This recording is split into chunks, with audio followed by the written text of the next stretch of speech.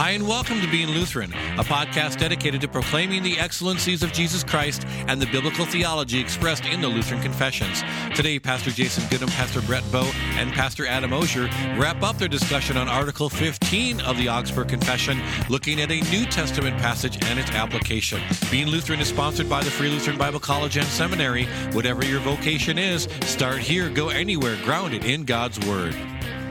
Welcome to the Being Lutheran podcast. I am Pastor Brett Bowe, and I'm joined by Pastor Jason Goodham and Pastor Adam Osier. All right. We are in our New Testament section of talking through the 15th article in the Augsburg Confession and Apology.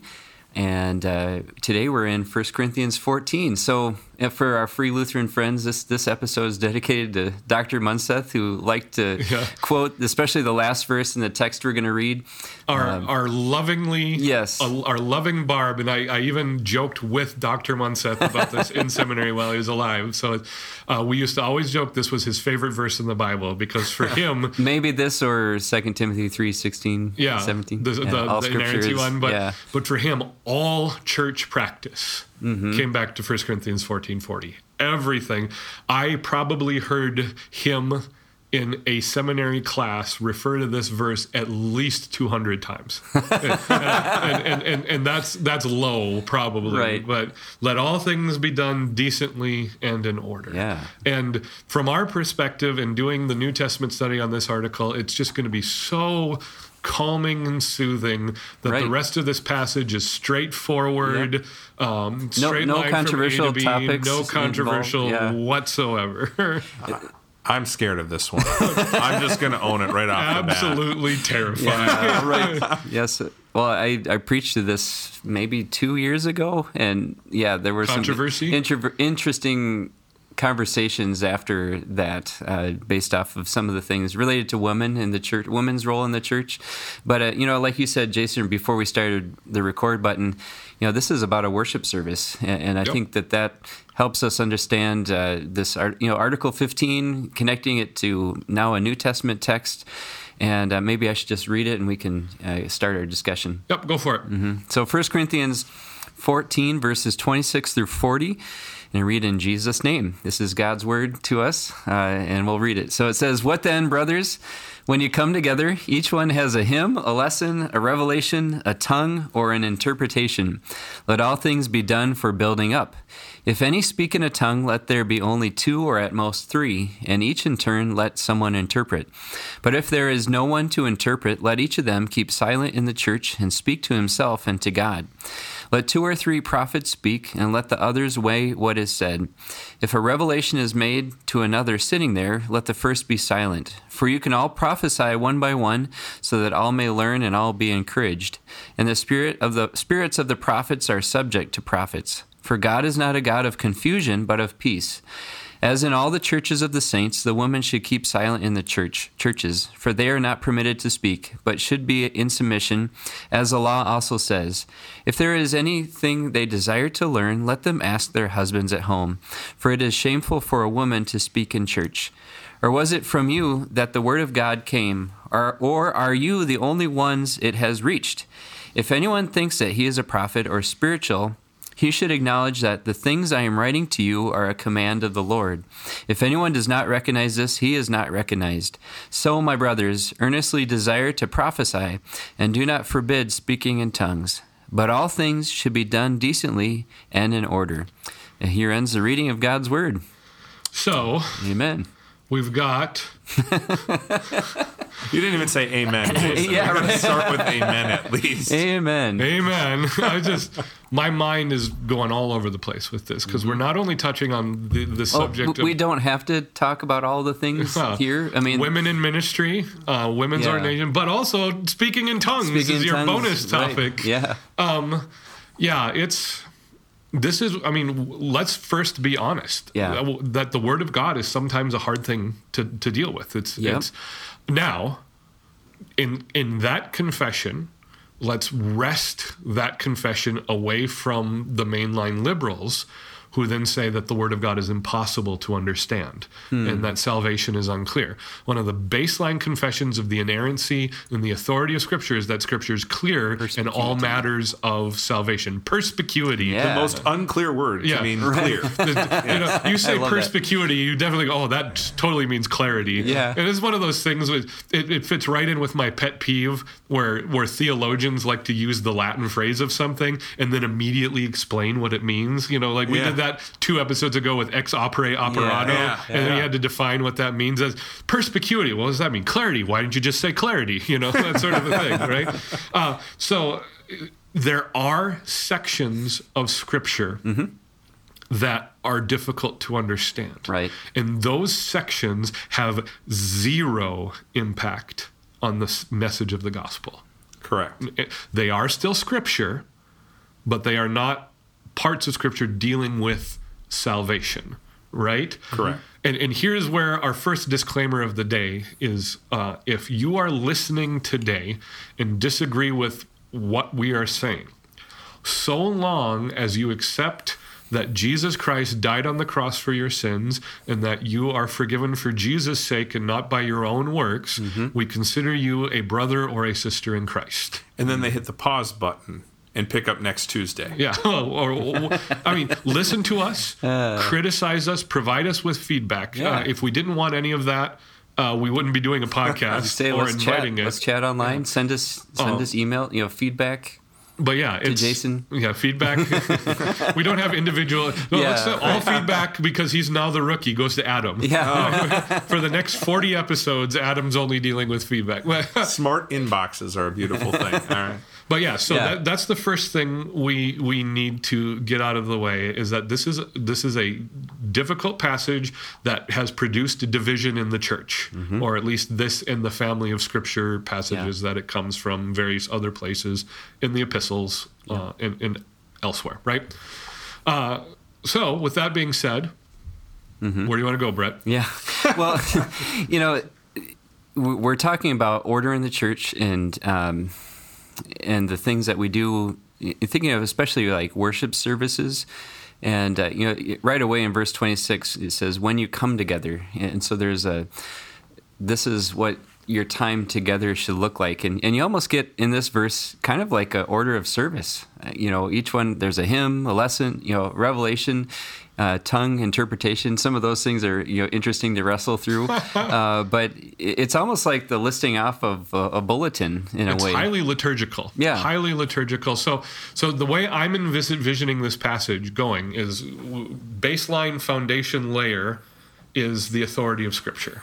And people who are inclined to disagree with this, you have the option of just throwing this passage altogether. You have the option of making it merely contextual and historical. But the second layer after that is that the specific setting of what we're talking about is confined to the public worship service. And this will round back to what we talked about last week with Nadab and Abihu, is that there are specific ways we do things because of worship, because of the divine service. Again, we're not playing it fast and loose with how we interact with God and with the realities He's communicated. And this is not talking about a seminary classroom. It's not talking about like verse 35 in talking about for woman speaking. It says in church. There's a connection to our time together as a congregation. This is not talking about any of that. We are talking about a public worship service. And so if there's going to be discussion and debate on this topic so that we're not yelling past each other, it has to be in this passage recognized that is the setting, right? Yeah. So, well, where do we go from there? Well, as I look at this, I see, let's just look at some of instead of looking at the controversy, let's look at some of the things we would understand and agree with. You've got all of these different aspects, like we said, of the order of Scripture, and the intention of the time together is for building up. Right? The end of verse 26. Yeah. And building up in what? It's building up in the confidence of the finished work of Christ. I think that's where we need to be thinking about this passage. That's the direction, that's the focus, that's the that's the aim of what we are to be in worship. Yeah, there's a very symmetrical structure to these two paragraphs in Scripture. End of verse 26, let all things be done for building up. Yep, edification. Verse 33, right in the middle, for God is not a God of confusion, but of peace. And then verse 40, right at the end, let all things should be done decently and in order. The guiding principles of what is going on in this passage and in a divine service is the encouragement of the gospel, that we're not burdening consciences by confusion or almost like a discord or a dissonance sort of a thing, and then everything will be done decently and in order. And I think there's a valid argument here to be made against those who are overly concerned about things like the spontaneity of the Spirit. It's one of those tongue-in-cheek things that we can only know that the Spirit was working in a situation if something random and spontaneous happens, right? Something totally unexpected. We forget that God designs all of creation at the beginning of Scripture in 6 days to operate with a specific function and order. God is a God of order. And I think what we're talking about in verse 40 isn't so much a Robert's Rules of Orders parliamentary procedure kind of thing where, you're out of order, we got to do it this way. This is a creational language. This is the language of God acting through his word. And which that fits the creation, fall, redemption arc of It fits that paradigm with creation, fall, redemption. It also fits what you talked about in verse 26, Adam, where it's let all things be done for building up. At the point when the divine service, the Scripture isn't the focus of the divine service. At that point, we lose it. The whole thing is gone. Right, and then we get lost in the weeds. I think it's interesting in 26 as well. It says, when you come together, each one of you has these things. It doesn't say each one of you should have these things, right? It's each one of you does. Everyone has their own idea of how things should go. And above all else, it needs to be in order. So it's like part of it speaks to the idea, too, that when I go to church, it's not just about me.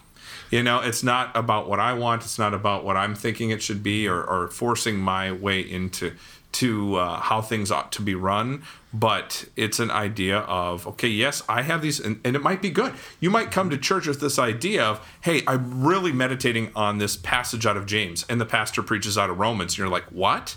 How dare he? Yeah. and that at the same time, we're focusing on it's the idea of focusing our minds on that singular purpose of worship. Well, and there's a lot to be mined there. That's just a tremendous point, Adam. Yep. I love that you brought it up. There's so much of what the worship service is about that we come with our own idea of what we're going to get out of it, almost our own agenda.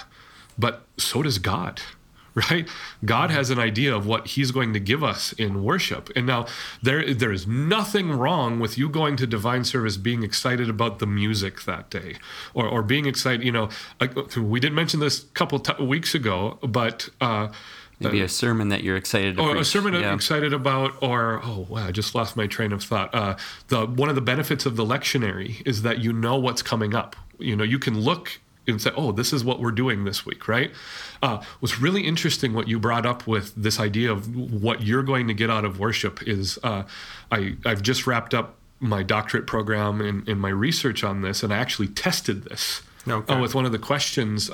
So the field research for my major applied project in my doctorate ministry class, I taught a seminar on the second article, or on the whole Apostles' Creed section of the catechism, because I had to really narrow down catechesis to something that was workable. And so if you want to know what the content of the class was, go back to like the episodes in the 40s that were on the Apostles' Creed, and that was the content. For the class, to measure how effective it was, is I gave a short answer survey and a multiple question survey at the beginning of the class before I taught anything, and then at the end of class I gave the exact same two surveys, and I measured the change in responses. One of the outcomes of that was unexpected is that the way you phrase questions matters. And so I kind of fleshed that out in my final paper, that I'm kind of bad at asking certain types of questions. And so one of the questions on the multiple choice part of that survey was, why do you go to the worship service? That was the class, or the question. Now, in the class, I directly teach that the purpose of going to church is so that we would receive the forgiveness of sins. That's the whole focus of Scripture and the focus of service. That's the purpose of church. But I had as the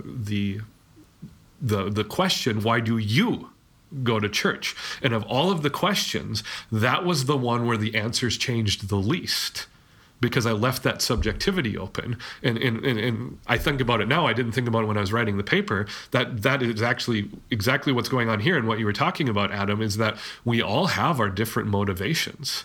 Like, I get super excited during Advent and Lent in the church year because it's just an excuse for me to sing "O Come, Emmanuel" and "O Sacred Head Now Wounded" as often as possible, right? Yeah. But no matter what our reasons, if we're coming with the hymn that we want to sing, or a lesson that we want to hear, or a revelation, a tongue, or interpretation for whatever that looks like today, the important thing is that God has content in mind for us to receive, and that starts and ends with law and gospel for your forgiveness. Right. And I think, especially in this text, thinking about prophecy, and I think we can think of the gift of preaching, the opening up of God's word. And you just mentioned law and gospel, but when we come to church, and no matter what kind of style preacher we are, but to have law and gospel come through clearly, God does his work in our lives through that. Yeah, the forth-telling rather than the foretelling style of prophecy, which is the proclamation of law and gospel. If I'm incorrect in this, you guys feel free to correct me, but the proclamation of law and gospel in a setting, and a lot of times to a point. So in our setting, maybe we're in a church where we're going through something together, right? To focus in on a passage of Scripture. Similarly, when we as pastors, we've all served. You two are now. I did previously serve as pastor. Go to visit people. Right, I don't read to them Nadab and Abihu, and well, I'm thinking nursing home visitations now. Nadab and Abihu. I don't go in there and talk about unauthorized fire. I'm talking about the comfort that is there in Christ. I'm talking about God is our refuge and strength, our ever present help in trouble. It's a pointed application of law and gospel, proclaiming the truth. Of now, God's if word. you are ministering to someone who is trying to break an addiction to smoking, would you bring in unauthorized fire at that point in time? Maybe self-reflection. Maybe, or somebody who's looking for a fun band name. We talked about the death metal band, unauthorized fire.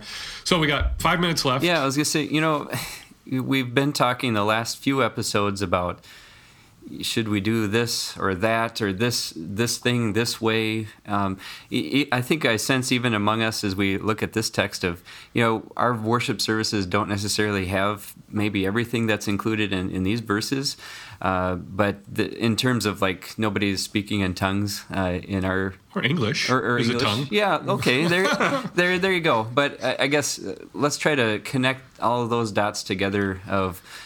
Thinking about our original topic of looking at Article 15. Sure. Yeah.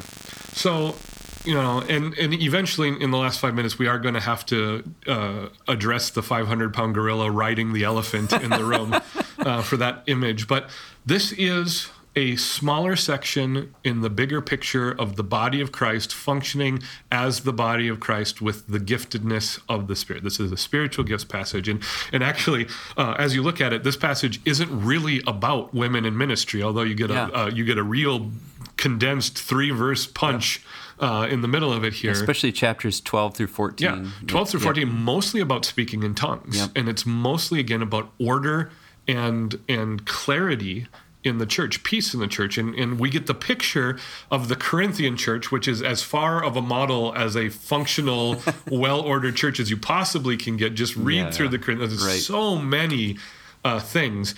But one of the images we get is that people would just stand up in the middle of the gathering and just start talking. And then someone would get one of those liver shivers and stand up and start speaking in tongues, and then this person over here, and this person over here, and like Ray Stevens, the Mississippi Squirrel. Yeah, the Big Tent Squirrel Revival or whatever that song is. Yeah, it was the equivalent of a squirrel running through the congregation and just random things going on. Thank you, Ray Stevens. But there needs to be order, again, because at the very beginning, at the outset, that Adam rightly identified is there is a purpose. There is a goal. There is, if you want to be really fancy with theological language, there's a telos to the service. Is that you walk out of church with the assurance that your sins have been forgiven. You leave with the knowledge of where you stand before God because of what Jesus has done for you. Yep. And if we distract from that or subtract from that, that's unauthorized fire. That's what leads to needing to have a command in Scripture, let all things be done decently and in order. Right. It's the opposite of confusion and disorder. You have, peace and order. The thing that stands out to me is that phrase at the end of 33, peace, right? Not God is not a God of confusion, but of peace. The purpose of the service, is to be done for building up, and that leads to peace. It's late in the game to jump outside of the passage, but I think we'll follow. The chapter before this is we can do all of these things, but if it's not done in love, if it's not done in Christian love, and I found this to be very interesting. I think it was Tom Rainer, and I think it was Tom Rainer. The book I Am a Church Member. Is that Rainer? Do you know if that's Rainer? Yeah. He talks about how 1 Corinthians 13 is probably a far more applicable chapter for a church council. Yeah. Rather than a wedding, right? And he talks about that. And so the purpose of this is, if I love somebody in the biblical sense, I'm caring for their soul, I'm desiring to build them up, and I want their peace. That is what worship is supposed to be, right? And all of that centers on, how does that come? It comes through Jesus. It comes through proclamation of law and gospel, the truth of God, and the forgiveness of sins in the blood of Jesus. Yeah, 1 Corinthians 13 is the chapter of vocation. We talk about Colossians 3 really serves that function, but 1 Corinthians 13 describes what vocation looks like in real time, Love right? for a neighbor, Yeah, and what's so interesting about what you just talked about too, Adam, so often conflict is mentioned as the opposite of peace, but here confusion is. Right. And it's the same sort of deal. What you want is reconciliation and comfort. And either conflict or confusion create that. And maybe there's even room to say a lot of conflict is a result of confusion, of misordering what God has ordered, right? And so I'll just do it now because we got like 30 seconds. Our understanding, in light of everything we've just talked about of the role of women in the church, is that God, in his grace and in his wisdom, has made the office of the ministry, the pastorate, available only to men who are equipped and called. And we were talking about this off the air as we prep for this. I think we'll give credit to Lisa Cooper for this, who eventually said, when we say that the office of pastor in our confession is off limits to a woman, we're not saying that it is available to all men. The office of pastor is likewise off limit to a man who is not called and who has not been trained. It's not like a man can just step in and be a pastor. Without fleshing it out, our understanding as what people would call the complementarian position or whatever, our understanding that of women's ordination in that argument isn't a valuation understanding. It is in fact an understanding of God's designed order for the church from his word. Yeah. All right. Well, is that the final word for this episode? Well, I guess remember all emails go to jason.goodham at... We'll find out one way or the other, and all those emails will be forwarded to Adam, and in due time, if there is criticism or discussion to be had, again, we appreciate your feedback. We appreciate everyone who's done the work for us of promoting and making people aware of the podcast. And we did say we're kind of due for some Q&A, so... Yeah, be keep that in mind. If you have any questions, maybe not necessarily, well, if you do have questions about today's topics, but nice try. Of any topic for us, if you have any questions, send them in to us. Yep. So, all right. Well, thank you for listening. Thank you for joining us. Please look us up on the web at beinglutheran.com. Also, invite a friend to check us out on Spotify and iTunes. For the latest from the Free Lutheran Bible College and Seminary in Plymouth, Minnesota, visit flbc.edu. God bless you and have a great week.